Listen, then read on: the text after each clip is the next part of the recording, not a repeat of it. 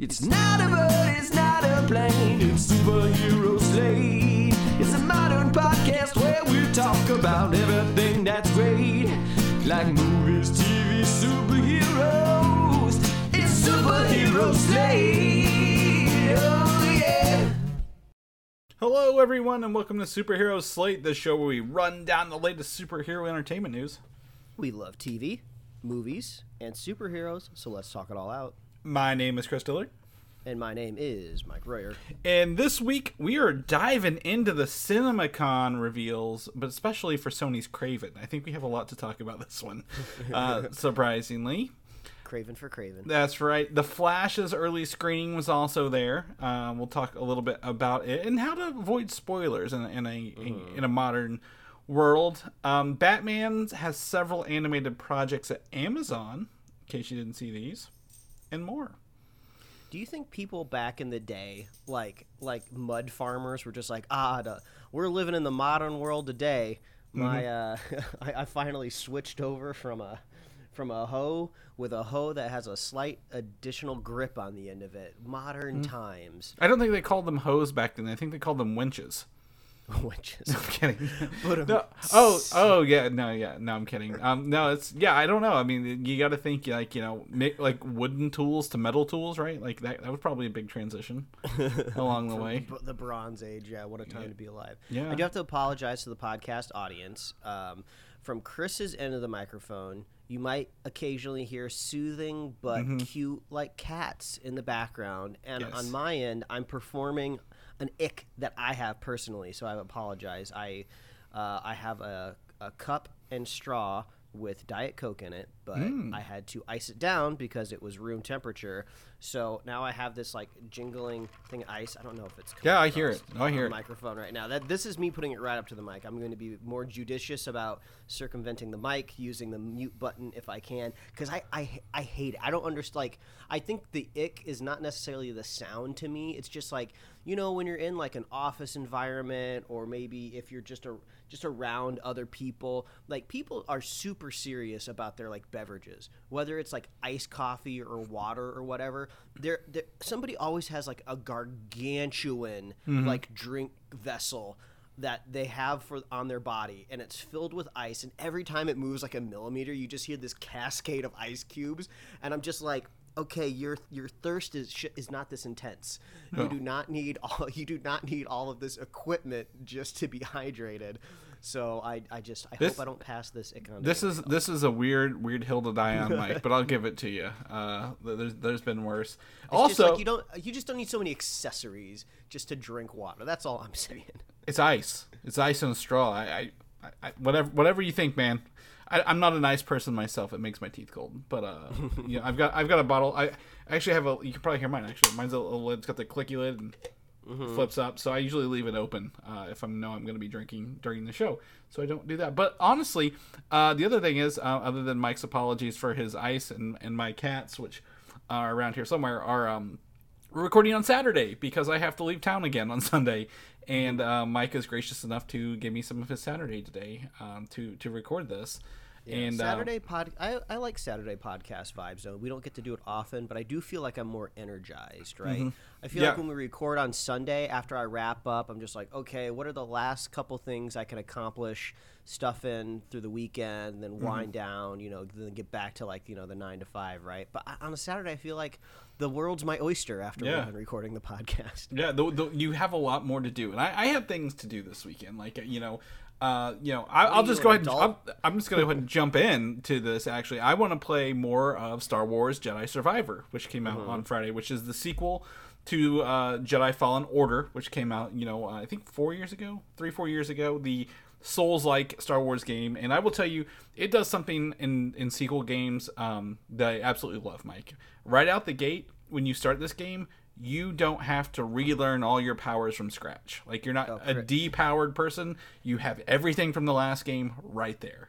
I'm not trying to cut you off or stop you. Yeah. Please continue talking about this topic if you would like to. But what you're saying right there is going to be an amazing segue into what I'll be talking about. I know, because what you're talking about, I've seen it, so I understand where this is going. So that's why I'm going to flip these around a little bit.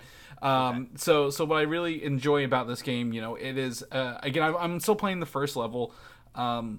You're introduced, it's 5 years in the future, so there's some different characters pretty early on. You're meeting, you're having a good time, you're picking up abilities. In video games these days, if you don't have a grapple hook or like some sort of like grip and zip ability, you're not in the mainstream games. This game has one for you. At you hear that, folks? Chris says you gotta grip it and zip it. That's right, you do. It's Halo has it. Call of Duty has it. I mean.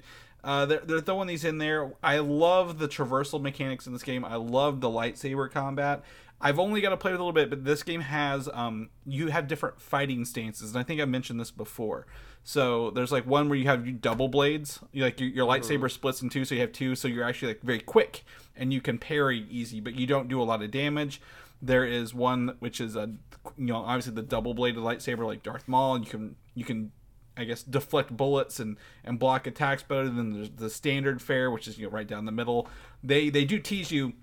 There is one later. It's a cross guard one, like Kylo Ren's lightsaber, but it's a heavy attack stance. So like you're more open, but you hit pretty hard. And one of the cool things in this version of the game, you actually dismember enemies as well, Mike, with your lightsaber, which is like one of the things I know you love, right? You love a good clean dismemberment. Yeah. The one thing that Star Wars needed more of desperately is dismemberment. Yeah, and it's cool because Storm like you have a lightsaber, like in the last game it's kind of like hitting them with a wiffle ball bat, right? You're like, there's some marks across their armor, but like you're not really doing anything to them. Like I get it, it's kind of thing, but that's you're cutting arms off. There is a boss, I would say not fairly early on, but a boss battle, and there are heads being removed in this battle, Mike. So it's very fun. I'm very early on. I'm not beat it yet, but like I'm just happy that you don't have to I'm a depowered Jedi and I have to learn how to force push and pull things again over the course of a game, which is very very sucky. But I'm having a good time. I think they've really taken the traversal mechanics, the lightsaber battles, the skill point system is upgraded a little bit more. It's just like an improvement, right? A lot of sequel games sometimes do the same thing again, and this has a nice polish on it in terms of gameplay and the environment, the levels, because there are going to be things that you have to come back for because you don't have abilities yet, or so on and so forth. It's really fun. Also, not to mention a lot of these kind of modern IP games, right, try to just stuff in microtransactions and turn it into like this bloated just cash hog, right? Oh, this seems to be a game that, even though I've barely played it, seems to be focused very heavily on the narrative and the storytelling. Yes. So much to the point where it really does start to feel like that they're trying to put this character, that redheaded actor, really seems like they're trying to put him in something on Disney+. I don't exactly remember where this lands on the timeline. Is this before or after the Death Star? In between 3 and 4. So this is Andor season 1. Andor Obi-Wan era, right? Yeah. Gotcha. Yeah, so if they could plug him in there, I keep getting this advertisement for it into my social feeds where it's like the actor in the mocap suit. Yeah, with Mark Hamill. Yeah, Mark Hamill's like training him. It's funny. So I could see him going live action at some point in time. They really use his likeness like really hard, so I could see that as well. And in this one again, he's more. The first one he's more of a kid. This one they did use his more adult personality and looks with it. And I do suppose too he doesn't necessarily have to be relegated to Andor Obi-Wan. Like you could age up the character maybe a decade, and then he could make it into the Mando timeline. I think that's probably about the time frame, right? I would say about 15 years. 15, because 10 more years would be the start of. He's at the midway point between 3 and 4. So Luke would be about 10 right now. So he's 20. So about 15 years, and he could be in the Mandalorian era if you want to. They could do it. I mean, he's got those video game polished graphics. He looks a little bit younger anyway. And I honestly think, you know, if they do a third game, which I believe they will, right? This company Respawn, they did Titanfall and those games. I think if they end up making the third game, they could literally, if they wanted to jump forward that far, they could easily, right? And just bypass all this stuff. But again, to the point, the first game had no DLC, right? Even to the point, like, not just microtransactions, no DLC even, like, for extra campaign levels that you buy. They're like, no, this is our story and this is our game and this is what we want to do with it. And you just don't get that very often, right? Like, you know, we mentioned Guardians of the Galaxy was one of the last games that kind of did that. Like, this is a single player story, and we're not adding anything else to it. So that's a really cool, I guess. I hate to say feature, but like, you know, it's glad to see companies are still being empowered to do that without having to add and add and add. But it's really fun. I think, you know, if no one has played Fallen Order, it's probably on sale this week while the other one's coming out. I went ahead and 100%ed it last weekend, knocked it all the way out. Even the achievements, so very excited to get through this. And you know, it's got a lot of great action, Mike, and action can also translate to movies as well, which you watched an action movie finally this weekend. Here's my segue. As Chris was saying earlier, a sequel that only improves upon its successor and keeps the train running, and that is, I can't see it being more well-defined than John Wick 4. Yeah. Finally got a chance to see it because I finally got my wife hooked into the universe. Just the other weekend, I was mentioning we finished 2 and 3, and we were just like, hell yeah, John Wick 4, date night. We went on like a Wednesday night. Surprisingly, like, not the theater wasn't full, but there were still people there, and we were just having like a great time, like hooping and hollering. You get to the whole movie is like cranked to 11, but once you get to like the second half of the movie, like now the entire theater has like bought into it. You're just like on the edge of your seat. People are gasping, cheering, clapping. It was so much fun. Yeah. This movie is so good, and I can't sing the praises of the John Wick franchise anymore. It's just amazing. I knew that there was this kind of like top-down shot in the film because it kind of hit some articles online about, oh, how did they film this sequence of the movie? So I was waiting for it to come, and when it happened, he's got this fucking fire shotgun. Sorry for dropping the F-bombs, but I feel like the movie... No, you're fine. The movie requires it, that these fire shotguns... It's just it was just the whole movie. Every sequence is amazing. Like they start off strong at an Osaka Continental. They don't even ninja swords, bows, nunchucks. It's freaking wild. I would say, like, again, and I talked about this a couple months ago when I watched this. Like, one of the cool parts about it is the villains, right? They actually, like, you know, kind of enhance them a little bit, right? Like, they're like armored villains this time, so it's not as easy as just shooting them once and putting them all down. Like, you have to, like, he has to, and everyone else has to, like, beat up on them a little bit more before they're taken out completely.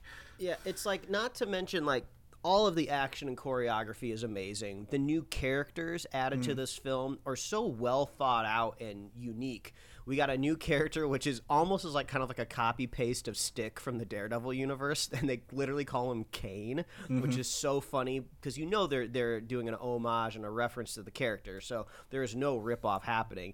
And plays it so brilliantly. Everything's so just like beautifully painted on the screen. And like what you were talking about too, when it comes to like this armor and stuff, if there's one thing in the John Wick universe at one point in time that made me go a little bit like, maybe this is a step too far, it's when they kind of made the bulletproof suits, if you will, because John Wick, for the most part, you know, was pretty grounded in reality, right? You know, the over-the-top action, yes, would never really quite happen in real life, but everything was adhering to just kind of like the rules of like realistic, quote-unquote, cinema, right? And then they introduced these bulletproof suits, and I'm like, okay, this might be a step too far.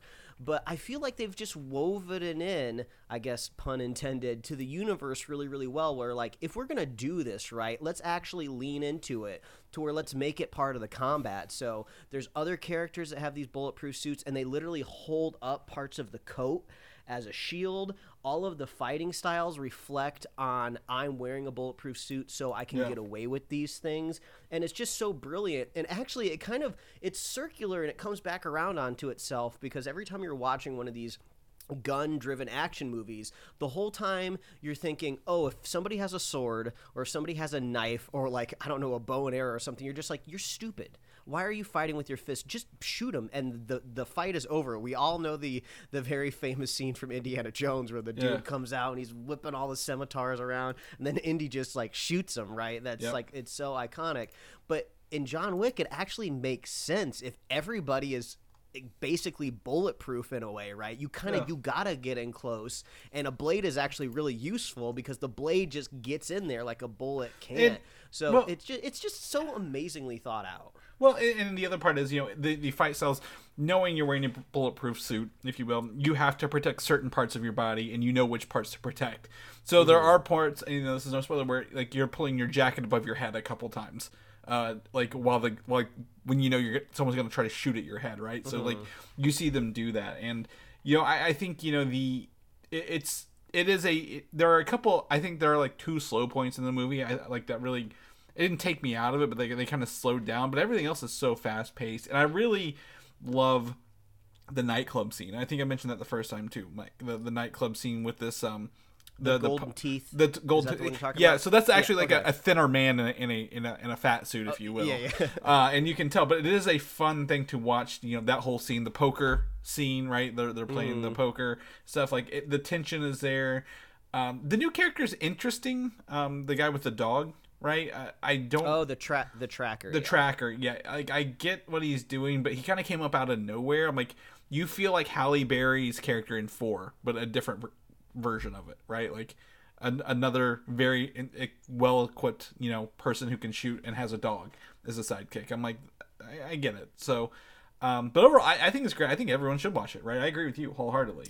It's fantastic. They like I was mentioning last week when I was talking about the trilogy that I had seen is Hollywood is making these movies how they used to do it back in the day, right? You start off small and you grow bigger, and you adapt to the growing size of the audience, and the budget continues to match that, right? But I feel like they're also doing it perfectly storytelling-wise, right? Where you've got to up the ante every movie, and I can't imagine them going any bigger than they did in this movie, but I'm sure as hell think that they're going to try, right? They kind of no spoilers. I'll try to keep it spoiler-free here.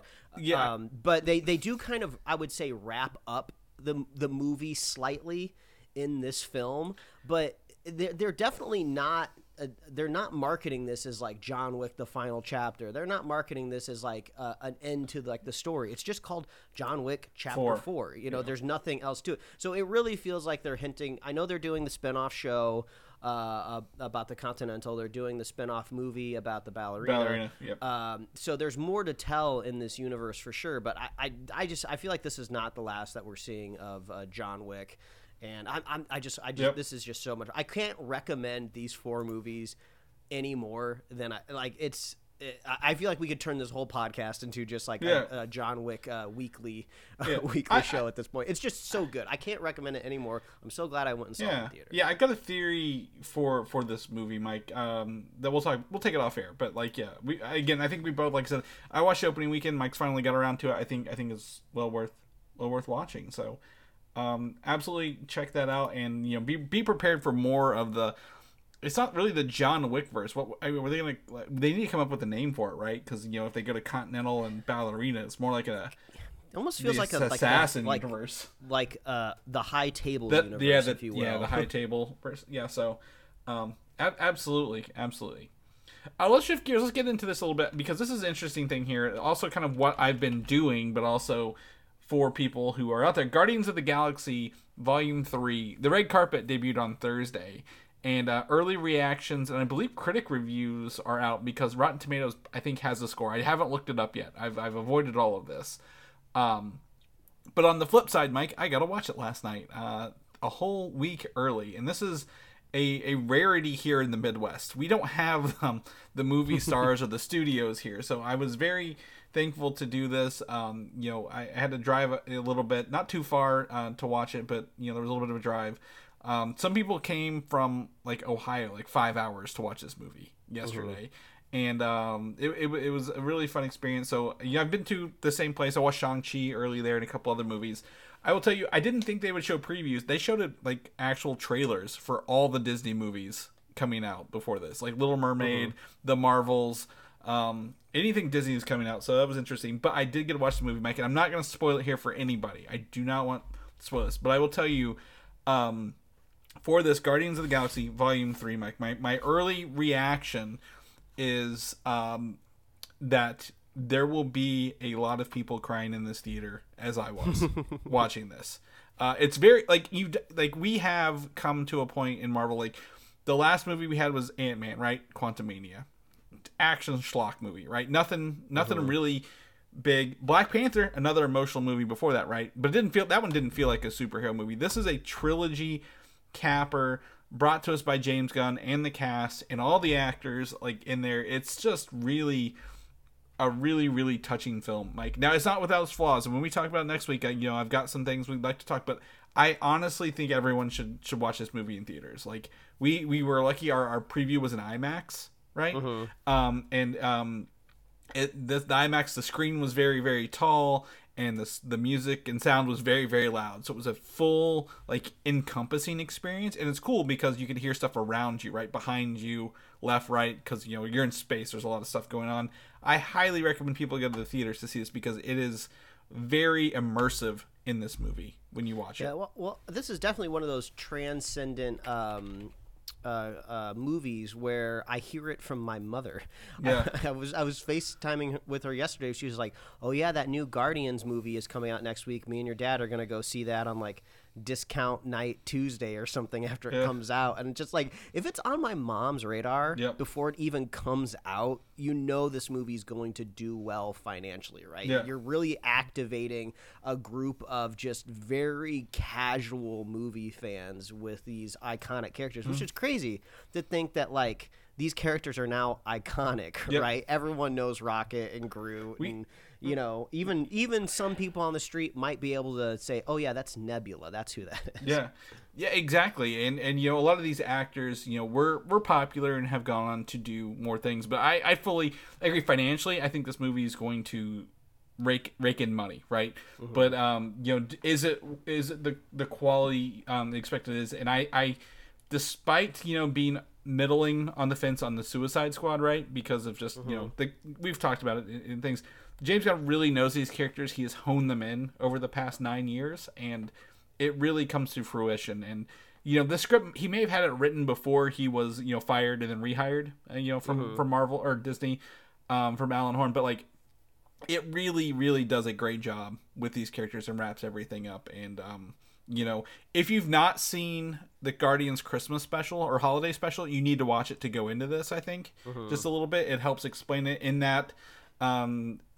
Not explain, like, I guess it's the one part, right? And just to spoil it if you haven't watched it, but you should know this going in, that Mantis and Star-Lord are brother and sister, right? And that does carry that tidbit of information carries over into this quite a bit for it. They did show there is a 2 post-credit scenes, Mike. One at the end of all the credits are actually the same on this, and it's really cool to watch the credits. So there's one mid-credits and one at the end credits, if you will. Gotcha. For that. So absolutely. I still have tickets to go see it on Thursday. I'm going to go re-see it. I'm not going to talk anything else about it, but if you have questions, you can shoot me questions.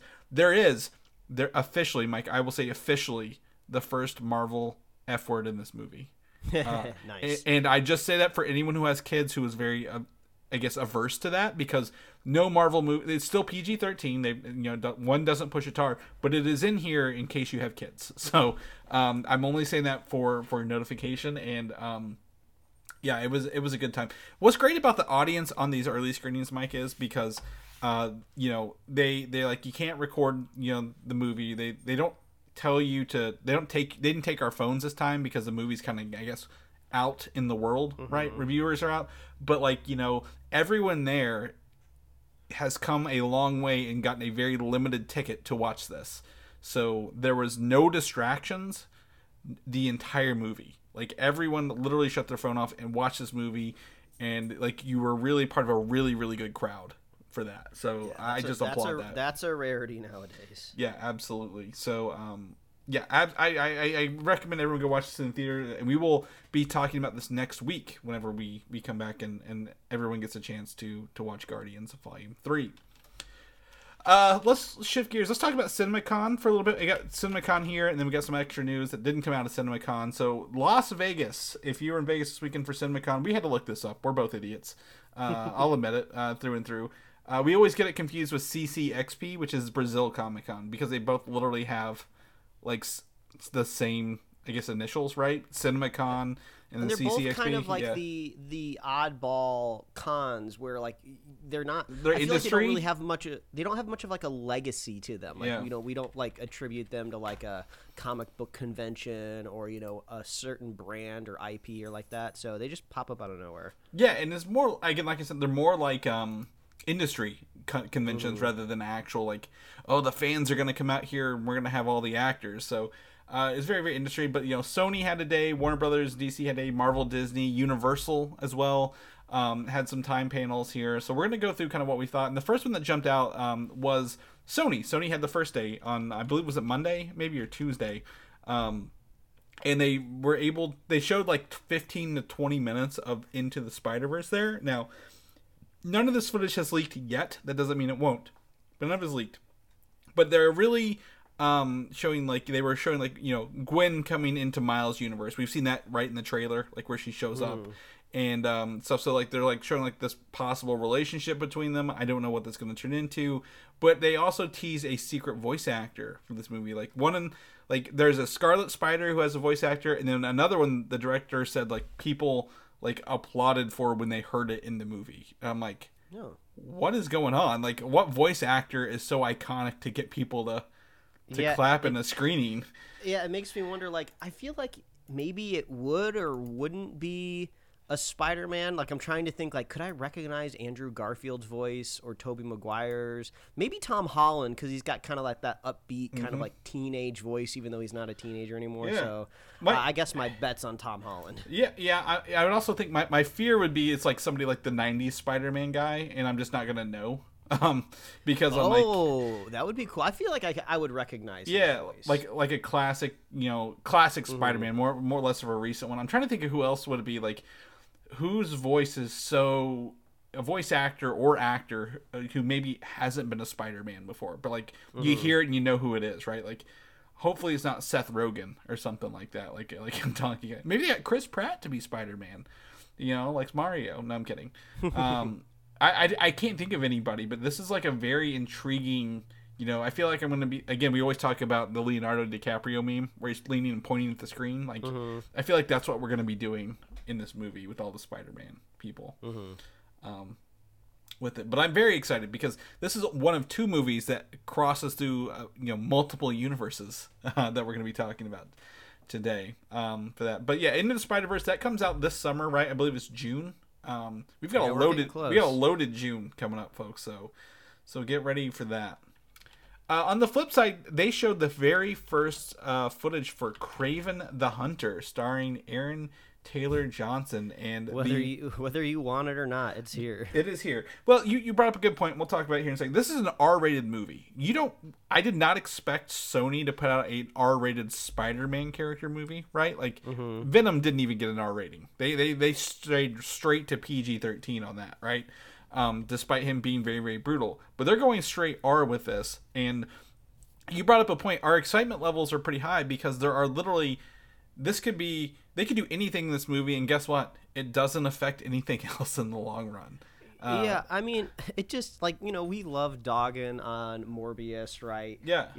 Like, I it's famously easy. don't like the Venom movies, but I feel like...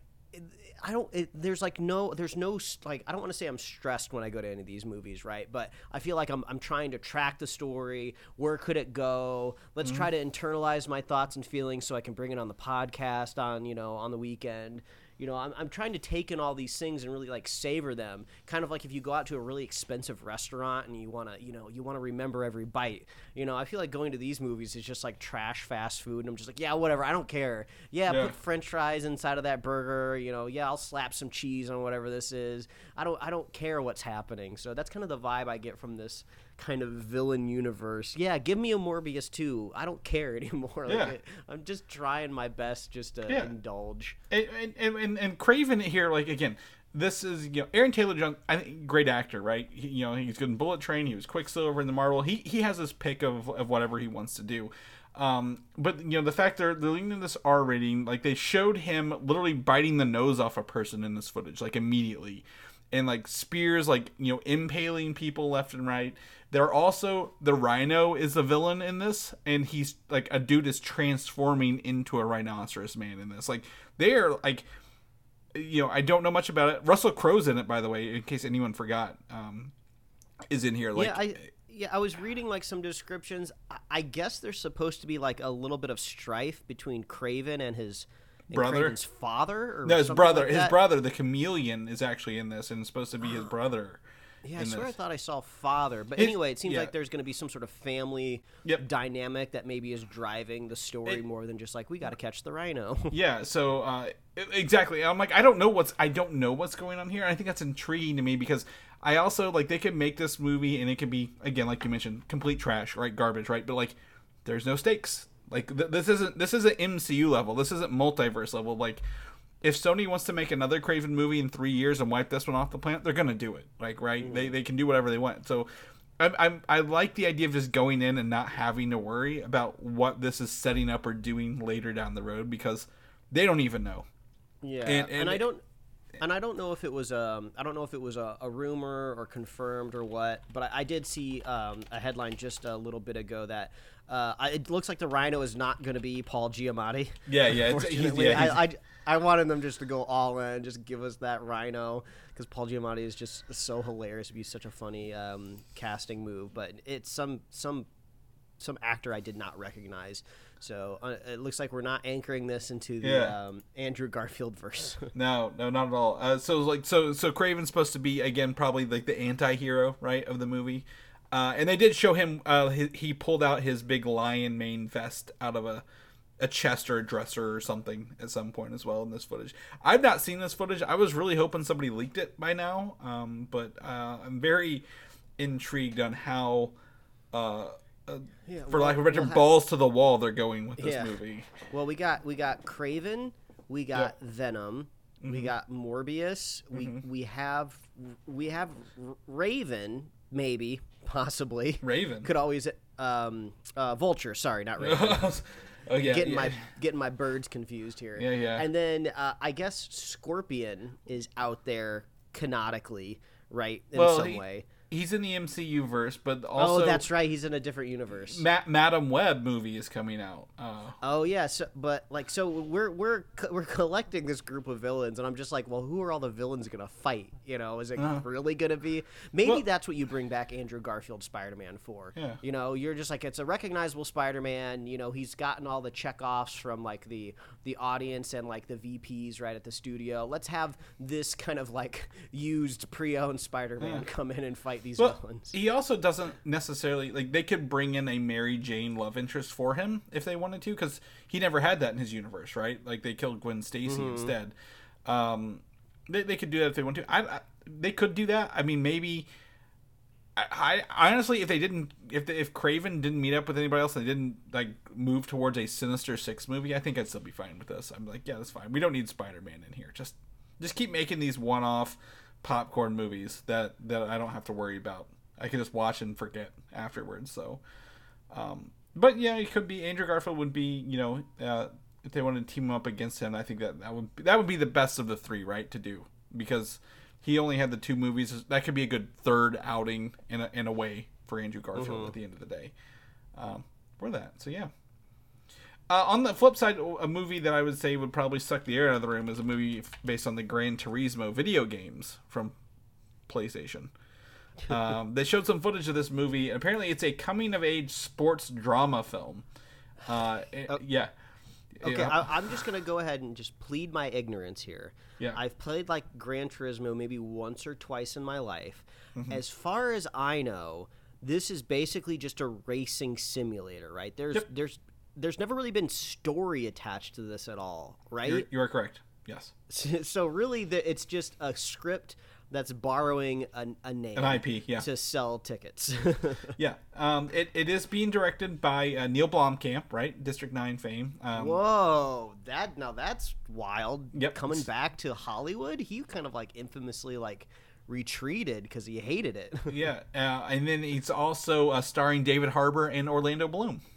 Wow. Yeah. Okay, so this really does just feel like, oh, this could be a good movie. How are we going to get people to go see it? Throw Gran Turismo on it. I feel like it almost does the opposite for me, right? I feel like giving it just a random video game name kind of here brings it down a level. Like, what was the Need for Speed movie with Aaron Paul? Yeah. Yeah. So here, well, the Need for Speed, some of those had stories. So here it is, the premise. The film is about a Gran Turismo player whose gaming skills won a series of Nissan-sponsored video game competitions to become an actual professional race car driver. Oh my god! Actually, I kind of like that. What is that? What's that classic film where the kid's really good at the arcade game and then they recruit him to fight aliens? Oh yeah! Oh my gosh! Yeah. What is that? The Last Starfighter? Yeah, Last Starfighter. Yeah, Last Starfighter. And then it's what was the game with Fred Savage? He had the Nintendo Power Glove. He was also in the game kind of thing? I mean, I don't know anything about like kind of like high end racing, but I feel like the one thing I am kind of familiar with it's a very elite thing to do, right? You need a lot of money, you need a team, you need sponsors and stuff. I could see like maybe a scrappy upstart team is just like, oh, we don't have the money to like hire like one of these like elite drivers. Where can we find one? Like, let's just get him from a video game. It'll be easier to teach that person how to drive a car, than just pay for somebody who's really expensive. Okay, Chris, you sold me. Yep. I started off this little segment no, throw it in the trash, and now I'm like, okay, I'll watch it. Well, I think I want to see. It's supposed to come out August of this year. I would like to see a little bit of it before I kind of commit to this. Car movies don't really excite me, right? It's like watching NASCAR. They drive fast and they turn left a little bit. I know Gran Turismo tracks are different. I'm just not excited about a racing movie, but that's like simply because it's just cars going really, really fast and looking really, really shiny. This would have been a great segue if we were talking about Transformers next, because that movie is indeed about cars. Yeah, we will get to Transformers. Sometimes it's about cars, sometimes it's about gorillas. And we'll talk about those. But Gran Turismo, they showed some footage off there. I don't have anything to show from that either, but do get ready for that coming out August. On the flip side, The Flash had an early screening at Cinemacon after the panel. However, they also gave us a brand new trailer from Cinemacon, Mike. And this is probably, I think, the biggest trailer this week, right?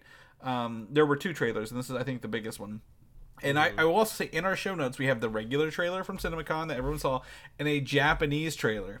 I need to find the link. I will have it linked in our shows. The Japanese trailer has an entirely different version of footage, like entirely different cut of this movie. Wow. So if you want to see extra footage of that. I have not seen that. I mean, we do get some additional Michael Keaton Batman and Ben Affleck Batman in here. There's just more Batman overall. Mm-hmm. It's a Batman movie, and The Flash just happens to be there. There's more Zod.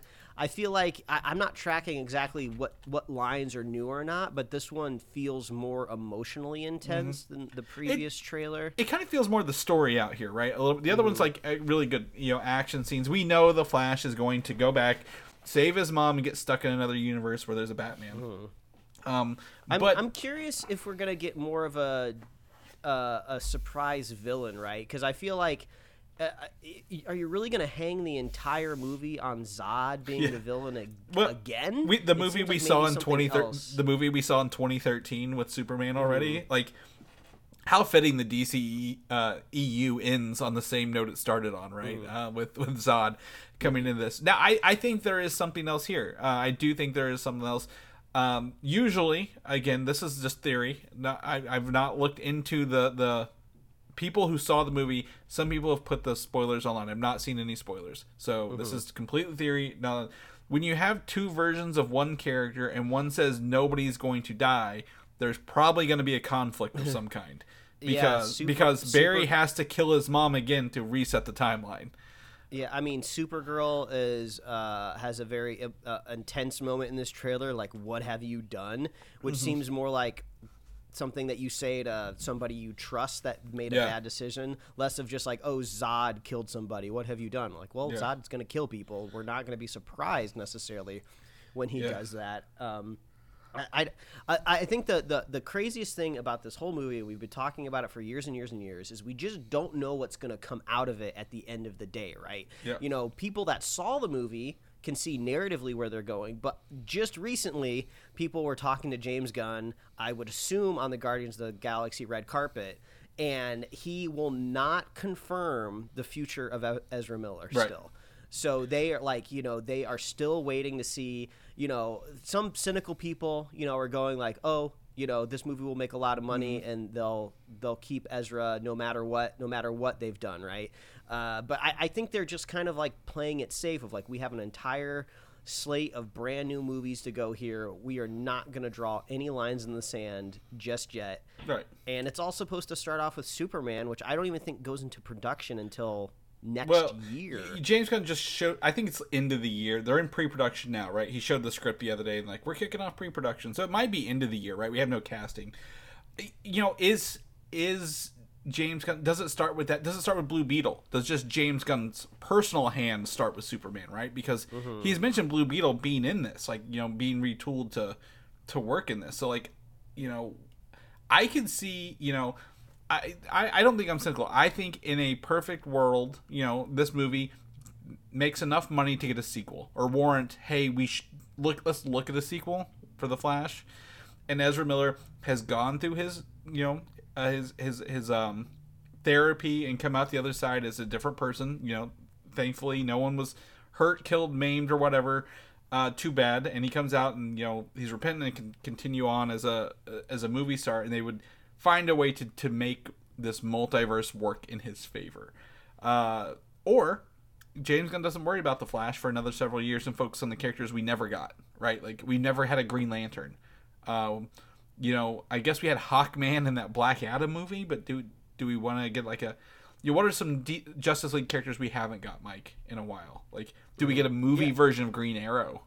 And that, honestly, it's the least exciting strategy, but it could be the best strategy, right? Where you just take a break, right? You know, I could imagine there could be like blip style effects like Marvel that you see through the DC universe where like, oh, there's some like stray lightning and that's our indication for the audience to know that like, oh, the universe has changed and this is the new like direction that we're going, right? But yeah, we could just like not see the Flash or Barry Allen again for like 5, 6, 7, 8+ years, and when that rolls around, it's just a new actor. You know, we've just rolled on to the next thing. Or it's Wally West, right? There are literally other Flash main characters who are bigger, just as big as Barry Allen, and maybe they're like, oh, here's Wally, and then if they want to bring a Barry back to have multiple Flash later, they could do that easily. Like, hey, we pulled them out of another universe, we finally found them, kind of thing. And but it's like all that being said.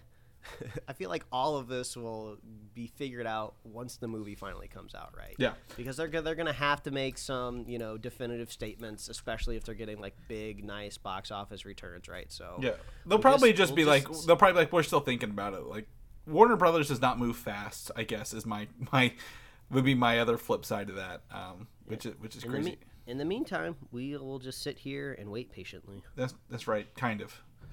We'll kind of wait patiently. So this movie comes out in June. We have an image here, by the way, from the trailer. This dropped before the trailer did, showing off 2 Barry Allens, one in a very cool Flash suit. Looks like a brand new Flash suit, right? In his gold suit with the thing. The other Barry in his Batman painted suit, which is funny looking. Now notice one has blue lightning and one has yellow lightning.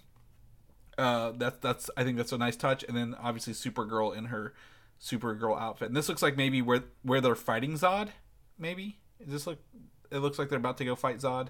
Yeah, there seems to be some sort of action set piece in like a big, wide open area. I don't know, if it's like a desert flats or something like that. Yeah, I would say the other part of this trailer that I did, I hate to do this, but they pulled it out of a Marvel movie, is where Batman falls out of his. He's like, "Where's your parachute?" I'm like, they just did this with Captain America in the Winter Soldier, like where he jumped out of a car with it.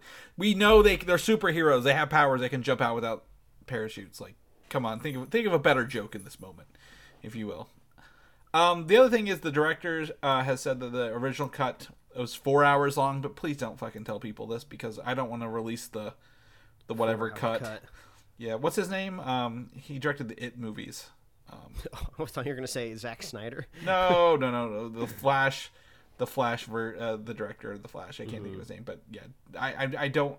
We don't need to know that there were extra footage on the floor. People just need to let it go. Just say this is the movie. Taika Waititi, despite how you feel about Thor: Love and Thunder, he was like, this is the movie. There's no extra scenes.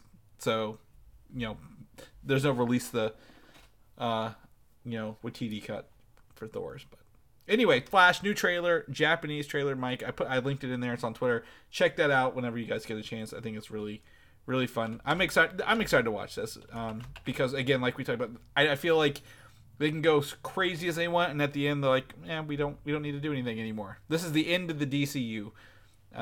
Finally. Sadly, the Blue Beetle movie had some footage, but guess what? It was the same footage we've already seen, Mike. And they had the suit on display. Did you see the pictures of the suit they had in the hallways there at the? No, I didn't. So, it's this Blue Beetle suit. Looks pretty cool. I mean, honestly, for what they were, it was going to be a streaming movie, then converted to TV or not TV. Yeah, converted to yeah, theater. we've gotten pretty good looks at it too. Like the very, very, very first on set photos was this suit smashed into a convertible or something. Yeah, I think, and then walking around. Yeah, it looks good. It's a good looking suit. Yeah, I'm glad it's practical. That's the beauty of this one. So glad it's practical. And we'll talk about more if they hopefully they'll release some trailers later. The other side is the last bit of DC's news was Aquaman and the Lost Kingdom. Apparently they got a trailer, Mike, and we didn't get to see the trailer, but I did pull out some tidbits from a description here that there will be a black trident that I believe Black Manta is using. There are zombies in this, probably being raised by this black trident, and some Arctic settings as well, not just I guess the Mediterranean is what was in the last one. Looking, yeah. Stuff. I mean, this movie is a big dice roll for sure too. We didn't talk about it on the show, but there was some, initial kind of audience thoughts from test screenings, and you got to take those with huge grains of salt, right? Because you don't know at what phase the movie is in, right? Are you only getting selective notes from note cards and just ignoring the good reviews? But or people who never saw the first one are watching us and they don't know what's happening. Exactly, but the reactions were not good. Very, very, very bad. I think, quote, worst DC movie ever made, which seems shocking because this is relatively the same creative team, coming back to make a sequel. So you would think it would at least be on par. Yeah. If it was worse, it wouldn't be that much different than the first film. But we do know that this has gone through its own drama with Mara.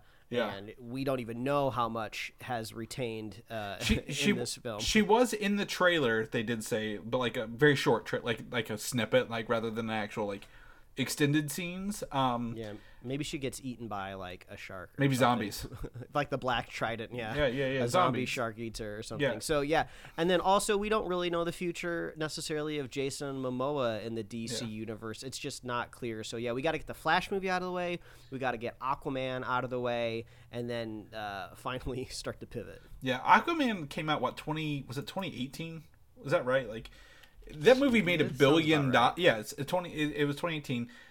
It made $1 billion, right? Remember how much money that movie made? Somehow over time. Mm-hmm. Let's see. Yeah, $1.15 billion.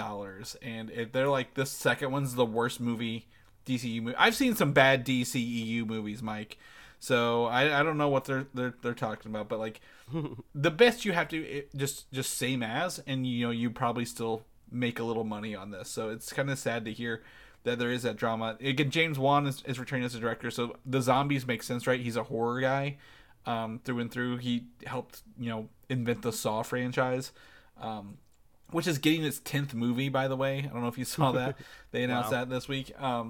So yeah, I'm hoping for something good, but we'll get closer as we maybe get a trailer with the Flash later this summer. On the flip side of this, Marvel and Disney were the next day, and Marvel literally showed the same Guardians of Marvel's footage that everybody's seen. James Gunn, also, he wasn't there to talk about these things because he was doing the red carpet stuff for Guardians. But they literally were here's the Guardians Volume 3, here's Marvel's footage, and come back and see us at San Diego Comic-Con. So it sounds like they're putting their their energy and ducks in a row for that, and just kind of getting ready for, I would say, maybe a new schedule of movies for us going forward, rather than what we've already written down for everything. Yeah, we either a new film announcements or maybe filling some of those gaps that we haven't quite heard about. I think it's gonna. I think they might announce some stuff after Fantastic Four, but like, I really feel they're gonna space everything out, so we might get all these movies maybe stretched out a year or two, right? To space. What was it? Bob Iger said they want to slow down releases a little bit. So I think they'll do the same movies, just a little more time in between them to prevent that. And lastly, for Disney was Indiana Jones and the Dial of Destiny. Harrison Ford has said he is done with Indiana Jones after this movie. Dude's like, what, 80? Like, how old is he?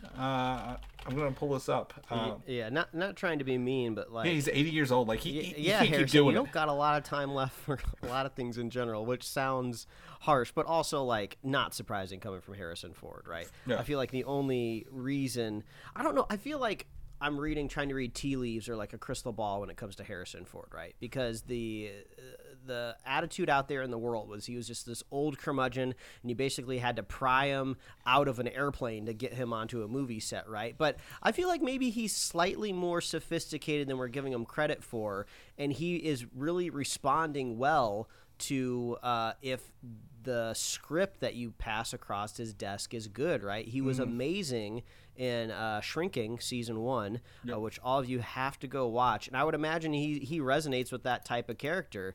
We're like, oh, this is great. This is the role I want to play. So he must have a soft spot for Indy, but maybe not so much of a soft spot for Han Solo. Maybe just because there's just too much nerd attention. I wouldn't even say directed towards Star Wars. Like, I know they got him back to the table to do Han Solo, but like, wasn't his demand like, you have to kill me? Well, like, he always wanted out of that, years and years ago, back when they were filming it, right? So I wouldn't say it's something new, but like, if you look at like, you can kind of see his, if you look at his filmography, like his eras, really, when you've made a lot of movie in the 70s, 80s, and 90s, you probably don't need to act a lot, right?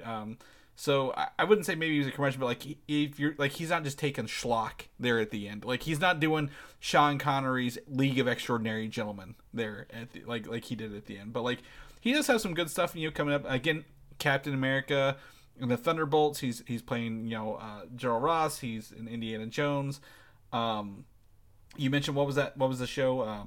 Shrinking, right? Mm-hmm. And he's in the Yellowstone spinoff. Was it 1923? I think. So he's doing some stuff right now that is critically really well, heralded is really well done. So I can't. I mean, maybe he's just like Maybe he's just in like a new phase of his life, right? Yeah. Of just like, I want to get back out there and start working again. Yeah, he's like, I'm 80, I'm bored. Like, I'll do stuff, but I'm going to do it on my terms, right? I don't need the money.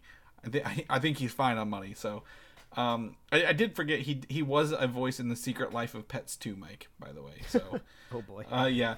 I forgot to mention, yesterday was the 40th anniversary of Return of the Jedi, and that was in movie theaters. They were showing it while I was waiting to go see Guardians. I'm like, well, what if I just popped in here beforehand? But it didn't end before we got in there, sadly. So, but yeah, so Harrison Ford done with Indiana Jones. Cool. Good for him for doing so many of them. And coming back after Kingdom of the Crystal Skull. Not Kingdom, yeah, Kingdom of the Crystal Skull. Transformers, Universal, the next day. Rise of the Beasts.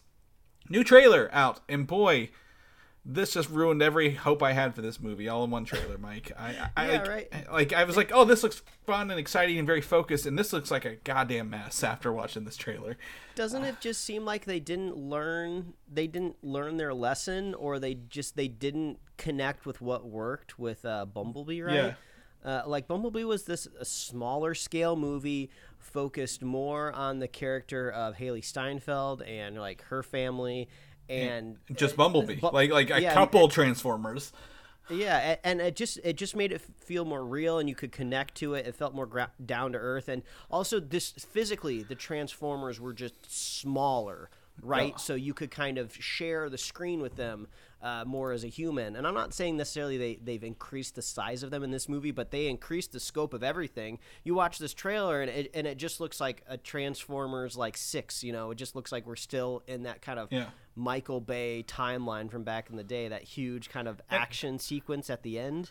Yeah, so like there's like a big CGI battle at the end. It looks like, right, where like you have the Maximals and the Autobots versus the Terrorcons and Unicron, who is actually the planet in Transformers 6. So how is he actually coming to the planet in this? I don't know how they're doing this. None of this is making any sense. Trying to make sense of Transformers lore is confusing to begin with, but at least I'm lining up 2 movies apart rather than trying to line up movie 1 to 7. I will say, there are cool Scorpion robots, right? Those were cool, like the Scorponok and whatever. But it just looks like just a big CGI mess at the end of the day, and that really disappoints me because I've been hyping this up. I'm like, look, it's Beast Wars. We're getting the beasts again, and the beasts just don't make any sense. Yeah. And there's a line in the trailer that hints at it. It's just like, Will, we've been hiding here in the darkness or something on Earth for centuries now, and then there's like some shots of them in the jungle or forest flying around, and I'm just like, what set of eyeballs is looking at this metal gorilla thinking it's real in any way? It all depends. Again, assuming they've been seen, Transformers are good at hiding. Remember the Dinobots that were there from that one movie that were there thousands of years as well? So Megatron crashed into the Hoover Dam as well. Transformers have apparently been on Earth forever, Mike, and we just have to accept that. They're going to be better off. You know what? Next time one of these metal organisms come to our planet, disguise yourself as just a tree or a bush or something. Like that's you're not going to have to worry about the decades. Yeah. Those have always existed. Yeah. So really, I was really excited until I saw this, and it looks like it's just going to be like another run-of-the-mill Michael Bay-esque Transformers movie, right? And that's really sad to kind of see that. We get a lot more of it's Pete Davidson's character. He's the blue car that the main character's driving around in. That was Pete Davidson. I didn't realize. Yeah, he didn't sound as annoying as he does in real life, does he? And then oh my gosh, the guy who he was in Game of Thrones, and then he was in Infinity War. He's the troll, or the oh my gosh, Peter Dinklage. Peter Dinklage is the voice of the villain Scourge in this. But okay. I want to see the Beast, but I'm not really thrilled. So anyway, Transformers: Rise of the Beast. You can check out that trailer here. Sad to say, my hopes are diminished. However, on the flip side, there's a theatrical animated Transformers movie announced this weekend called Transformers 1, which is an animated prequel to the Transformers universe, which shows back on Cybertron and before all the movies started, right? Wow. And Chris Hemsworth is voicing Optimus Prime. Okay. So they literally have a again Transformers one. I've got the other thing here. Brian Tyree Henry, Scarlett Johansson, Keegan-Michael Key, John Hamm, and Lawrence Fishburne are also in this movie, Mike, as well.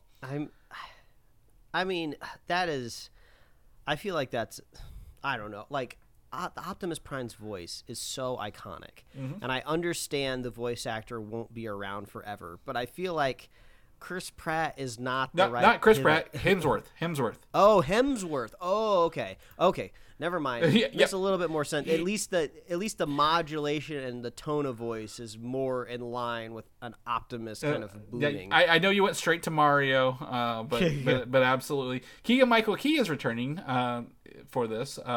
He will actually be Bumblebee in that movie.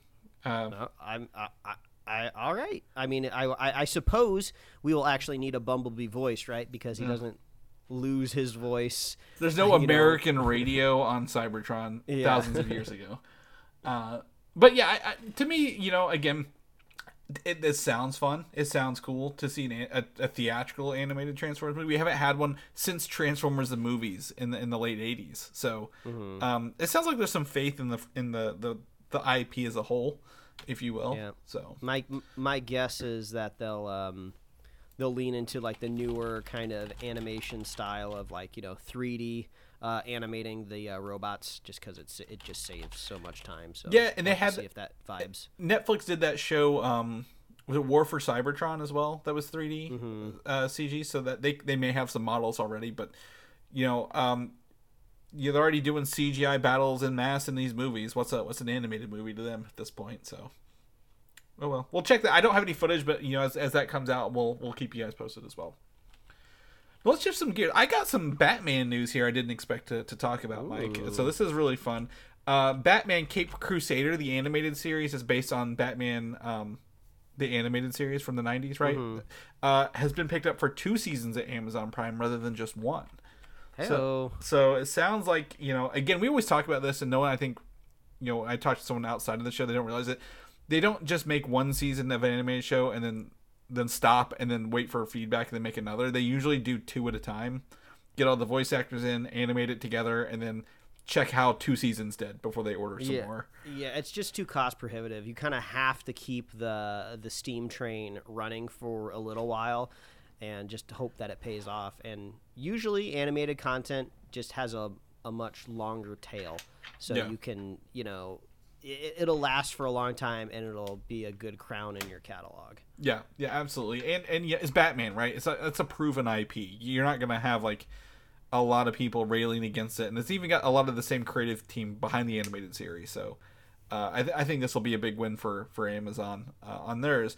But the other Amazon Batman stuff is where my ears kind of perked up a little bit. And this is called Merry Little Batman, Mike. It's a movie, an animated movie. And I've included the first image of it here in our show notes, so you can take a look at this thing. And right away, you're going to be like, this looks familiar. This movie is being directed by Mike Roth, who has worked on the regular show, and from a script from Morgan Evans, who has written Teen Titans Go. So it gives me vibes of when they did those Aquaman animated shorts on HBO Max. Oh yeah, where they weren't entirely sure, what they wanted to do with DC on the HBO Max platform. Yeah. So Bruce Wayne, who's a big upside down pyramid of a man here, and is like looks like a lumberjack, a very, very old, decrepit, hunchback looking Alfred, and then a little bitty, I guess, kid version of Damian Wayne dressing up as Batman here, if you will, in a little bitty Batman suit.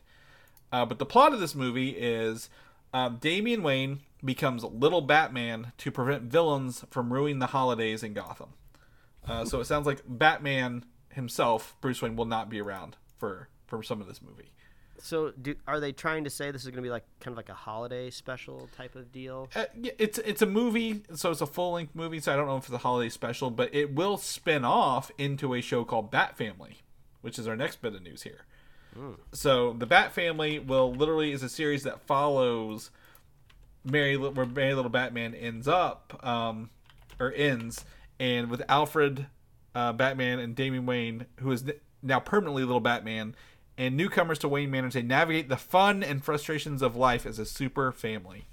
Wow, I can't wait to see the nerds on the internet come after this exactly how they came after Aquaman. Yeah. Not realizing that this content is not made for them and it's made for children. So just please remember that. At the same time, though, I think this has a little bit more draw for us because, again, we're fans of regular show. We're fans of Teen Titans Go to the movies, right? There was some there's adult humor in animation there, right? While still being both good for kids and adults. So I think I really hope this is gonna strike that really good mix for us between the two, because some of that regular show stuff's dark, but it's also pretty funny, right? And kids like it. So I'm hoping for the best here, man. Like this, I did not expect Amazon to announce a animated movie and a series for Batman all at the same time this week. So it sounds like they're snuggling up against Warner Brothers to get that. That's our Cinemacon news. Did you have anything else out of Cinemacon that we didn't have in our notes here? It was a kind of a whirlwind. No, I mean, I don't know if this came out of Cinemacon, and it doesn't really come across our plate on the show that often. Maybe we'll talk about it when it gets a little bit closer. But I know that there's a Hunger Games prequel trailer that did drop. But we'll probably pay a little bit more attention to that once it heats up a little bit more. Yeah, was that the something of songbirds and snakes or something like that? Yeah, something like that. Yeah, Ballad of Songbirds. Yeah, I think that's what it is. I was like, it's not really up our alley, but we'll see kind of how this plays out as it kind of gets closer for that. But Cinemacon kind of okay. Just Sony coming at us with some really weird stuff, and Warner Brothers hitting them with that Flash screening. So cool stuff for that. But let's talk about. I got 3 bits of news for Marvel here that did not come out of Cinemacon. So first and foremost, Captain America: New World Order, Mike. The island, the Celestial, that has just been sitting out there in the ocean for several movies, right? 2 full years of movies now. Possibly 3 by the time this drops. Is that they will turn this island will be the home to adamantium, the metal that is in Wolverine's skeleton, and is also comparable to vibranium. So what do they mean by home to it? Like they're going to find new adamantium there? They've never had adamantium in the MCU, so this will be the first time they discover it, is with the Celestials' remains. Oh, I see. Okay, I'm thinking vibranium in my head. Yeah. Yeah. I guess all these precious metals out there in the world.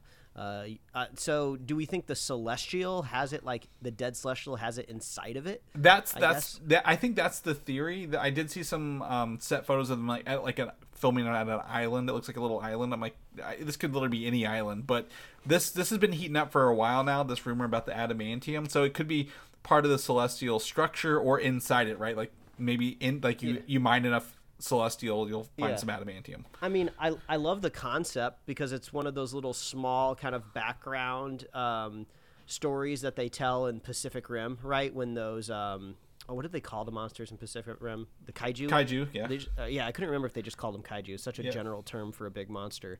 But they would harvest, the goo and stuff out of them and like put it on the black market. So it makes sense that they would do that in the MCU with this new thing there. Mm-hmm. And it kind of hints maybe at the title, New World Order, right? We just watched an entire movie of how difficult it is to invade somebody's homeworld and steal their vibranium. Why don't we just get this adamantium that's just right here, this brand new island, and there could be all these territorial disputes over who owns it and whatnot. Yeah, exactly, because it's technically not really.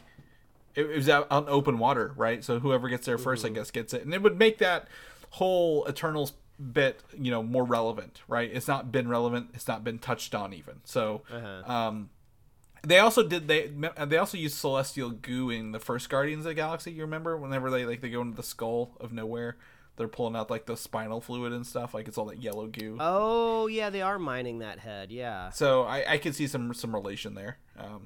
With it's hardened due to Cersei stuff, and So I'm excited to see what that turns into. I think it'd be fun to get some vibranium, and imagine this new Captain America having a vibranium shield. Or adamantium shield rather than a vibranium shield. So, we'll keep you guys posted that comes out. I think that's fun. 2 bits of Fantastic Four news here. This one dropped hard that even other people reached out to me about. Is that Antonio Banderas is rumored to be Galactus, Mike, in this movie. I didn't even know Galactus was going to be in it at this point. I mean, I would assume that's mainly going to be mocap. Pull in some facial features of Antonio Banderas, right? To put like a Thanos kind of thing, yeah, the face. But I mean, Galactus even more so is just kind of like an alien monster creature, in a way, but humanoid. So I mean, that's cool. Antonio Banderas, he's great. Yeah, I mean, amazing in Puss in Boots: The Last Wish. That's right. That's right. That's probably the gig that got him this. They were like, "We love your voice work in these movies." Also, you're a handsome man, and he's going to be in Indiana Jones, the new Indiana Jones movie. I think that's great. I think that'd be a good gig for Galactus, and we're overdue for a human Galactus. I'm looking up Galactus helmet off. Does he ever take his? Oh my gosh, the first picture is just very kind of like Jack Kirby back in the day, and he just has a black. Just black slick back hair. I thought there was going to be more exciting. But, all right. I've just never seen Galactus without his helmet. It's just kind of funny. Yeah, it is true. Because in the comic books, he was a man from the previous iteration of the dimension, and he survived through it. And that's what that kind of gave him his powers a little bit. But, yeah, he's not really... The helmet makes it feel like he's got a big head, right? So... It's weird to see it with that. But. Well, yeah, the biggest question about Galactus still is what scale are they going to make this man? Yeah. Is he going to be the size of Celestial? Is he going to be kind of more like a a giant on Earth? Like, what's going on here? Mm-hmm. Yeah, absolutely. I'm excited to see what they do with it, and hopefully they do it right. The other thing is the character of the Thing, right? Big rock dude. Mm-hmm. Apparently, they're looking at both men and women actors to play this role in this movie. I'm just reading. I just read the line item. This is hilarious. And one of the front runners right now is actress Mila Kunis to play the Thing. Now, I have to say, like, this is obviously going to cause a shitstorm, right? Yep. There are going to be people up in arms about this. I'm open to it for the most part. Like, you know, I guess it wouldn't be Ben Grimm anymore. Yeah. It would be Benjamina Grimm. Brittany Grimm. Yeah. Something like that. I mean, it's fine. It would be kind of odd though. Like, are you gonna give like the Rock character like a feminine silhouette? Is it gonna have like a rock chest? I'm not too sure. Yeah. Mila Kunis. I don't. I feel like if I had to just be instinctual about this, right? I would say, I think we want a more accurate depiction of the character we've all fallen in love with in the comics first. Yep. You know, maybe, and then maybe work our way backwards. You know, maybe there's a multiversal version of Thing that is Mila Kunis. But yeah, I don't know. I'm trying not to be like super reactionary about it. So whatever. Yeah. So the thing is, again, Ben Grimm in the comic books is he's known to be Jewish, and they're looking at Jewish actors, both male and female. So this was people thought, oh, Mila Kunis is going to be Sue Storm. No, that was not what she was being asked for there at Marvel. So she may not take it. You know, this may just be a thing. There was a version of the Thing in the comics that was female, by the way, and it was a character. Her name was Sharon Ventura, not Ben Grimm. So I'm looking it up. I'm looking it up now. Like, oh yeah, it just does. It just it's just funny. There are a couple more rocks. Yep. Up in the chest section, but the character is kind of in like a unitard, right. I guess, to avoid the question of what is underneath.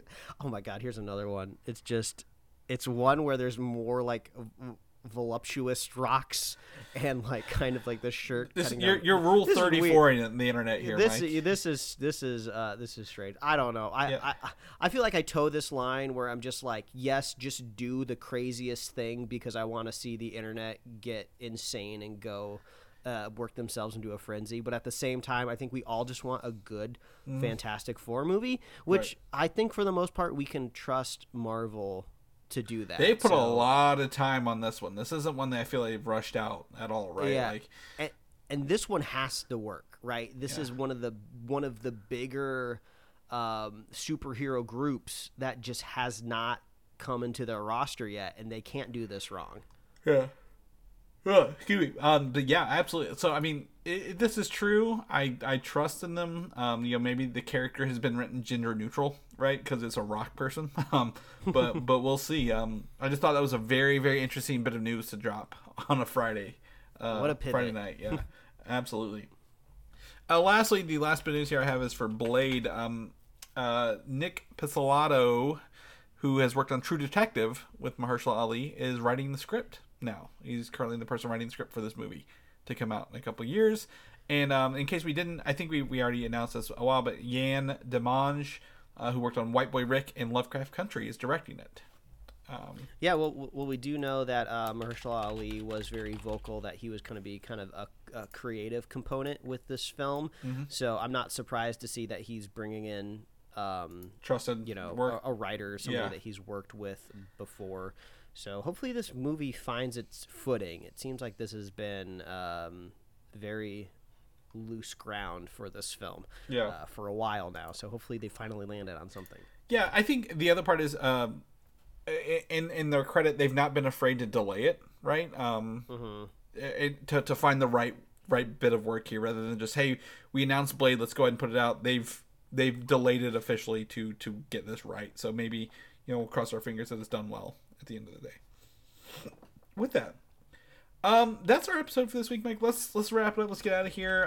But we'll be back next week with 2 episodes. But if people want to know what you're doing, where you're at in the meantime, where can they get you at? Well, they can find me at Mike Royer Design on Instagram, Twitter, and TikTok. And you can read my brand new webcomic, Life Rewards Risk, at Life Reward Risk or liferewardsrisk.com. It's kind of hard to say it. So I bought like both versions of the domain name in case somebody spells it wrong or hears it wrong. So you'll get there no matter what. But Chris, if you want to catch up with you, where can they find you? You can find me on Instagram, Valdan87.